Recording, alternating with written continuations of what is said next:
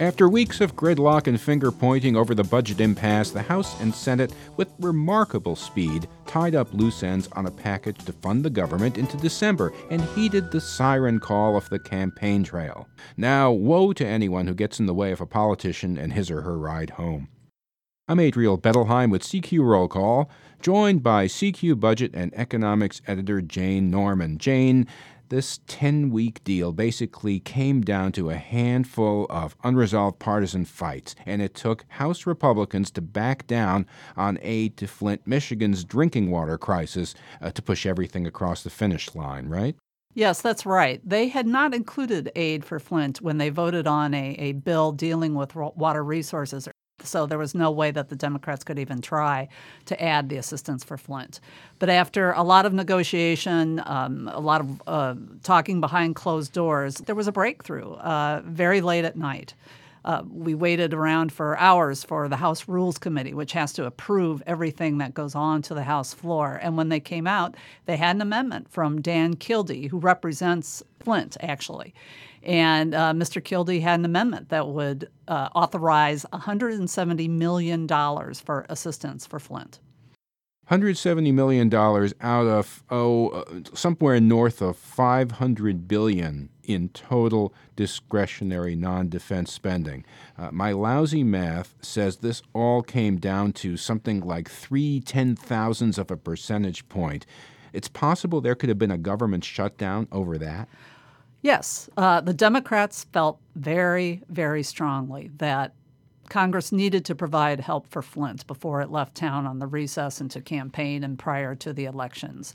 They felt this was the moment that this had to be done. And the Senate Democrats blocked all action on providing government funding until there was a solution on Flint, and they succeeded.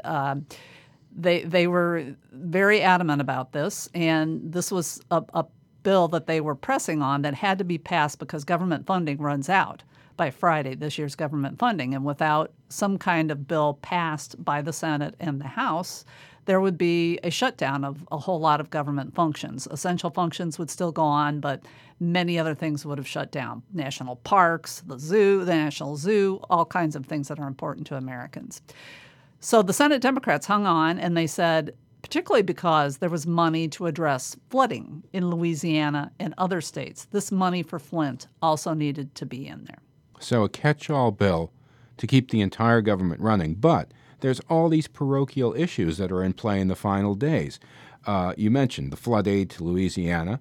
There was money to address opioid abuse, which is ravaging states like Ohio and Pennsylvania and Kentucky. Flint. You and I remember the days of earmarking local projects. This seems kind of similar. Well, when the amendment for Flint came through, several of us who have been around a while said, gosh, this looks like an earmark, even though it didn't designate Flint specifically. It was written so that it really would only apply to Flint. And the Senate language is pretty specific that way as well. So, in the end, people who were pushing for their local interests were able to succeed in getting them through. And there were some who had questions about whether, particularly House Republicans, who had questions about whether the Congress should be providing money for a local water system like Flint, no matter how badly ravaged it is. It's not a national disaster like the Louisiana floods. We have a special fund that provides assistance for national disasters. So that's a philosophical question that I think we'll continue to hear tossed around, stemming out of this one amendment on one bill. Now, this funding deal, this continuing resolution, as we call it, goes through December 9th, after the election, at which point the money, again, could stop flowing unless Congress does a year-end catch-all spending bill. Will not having the election looming make this job any easier? We certainly hope so, because it was pretty tough just to get this continuing resolution through. The negotiations have been going on for weeks and weeks and weeks. And first, one thing hung it up. That was the Planned Parenthood provision in a portion of the continuing resolution that will deal with the Zika virus and the problems that it's causing. And then it moved to this Flint assistance. Things kept popping up. One can only hope that once the election is over and things have settled down, we might have a little golden moment when partisan tensions can be tampered down and something longer than a continuing resolution can be passed. That would be an omnibus spending bill, which would be an entirely new bill with all of the appropriations in it and would go through the rest of the fiscal year. If they can't do that, it's certainly possible they could pass what's known as another continuing resolution, which would just extend current funding and programs for another year. The Department of Defense in particular hates that idea because it means that they really can't do any new things that they might want to do. But it's certainly a possibility that that could happen as well. It's happened in the past in election years, at the end of election years. I'm glad you brought up the Zika virus outbreak because that's an issue that's been hanging over all year long. It was one of the biggest fights over spending. Lawmakers agreed to $1.1 billion in emergency funds for that.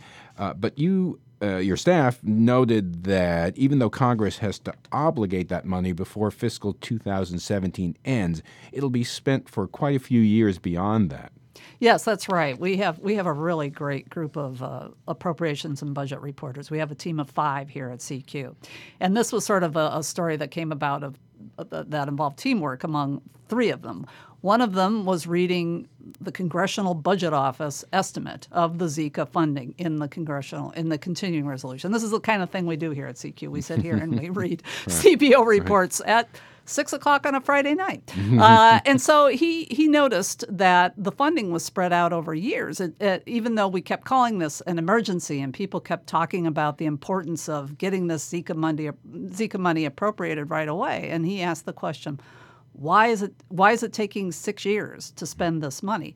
Well, the answer is that research takes a long time. A lot of this money is going to the Department of Health and Human Services, the Centers for Disease Control and Prevention. They're going to be doing vaccine trials on Zika. They're going to be doing all kinds of research. And so they really can't spend it all at once, and they don't want to spend it all at once. So it will be doled out over a number of years. The same is true for the flood relief. The flood relief actually will be doled out over a number of years, too. The other part of that is that it makes it a little bit easier to balance the budget when you don't spend it all in 1 year. So even though things are emergencies like the flood relief and like Zika, that's not really the way it works in congressional bookkeeping. So this entire exercise again showed how Speaker Paul Ryan, like his predecessor John Boehner, really needs the help of Democrats to pass big spending measures over the objections of conservatives like the House Freedom Caucus. What happens if Republicans lose more seats in the election? It'll get really interesting. I think we will have a lot to write about next year if the numbers get even tighter in the House.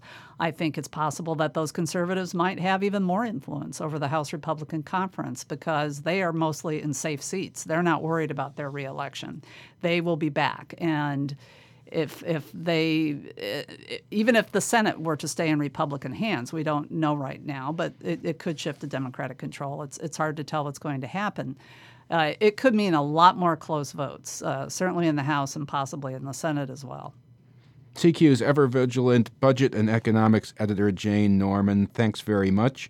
I'm Adriel Bettelheim. Thank you for joining us. You can subscribe to this podcast on iTunes and Stitcher, and you can find all of our podcasts at rollcall.com/podcast.